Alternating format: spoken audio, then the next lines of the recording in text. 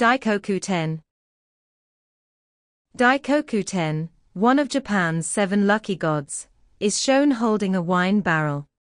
He is usually depicted standing on 2 large bales of rice, holding a magic wishing mallet in his right hand and a treasure sack over his left shoulder. The treasure sack becomes the wine. The name Daikoku, written in Japanese logograms, which was the trademark of the winery in its early days, can also be seen on wooden crates by the belt-driven grape crusher.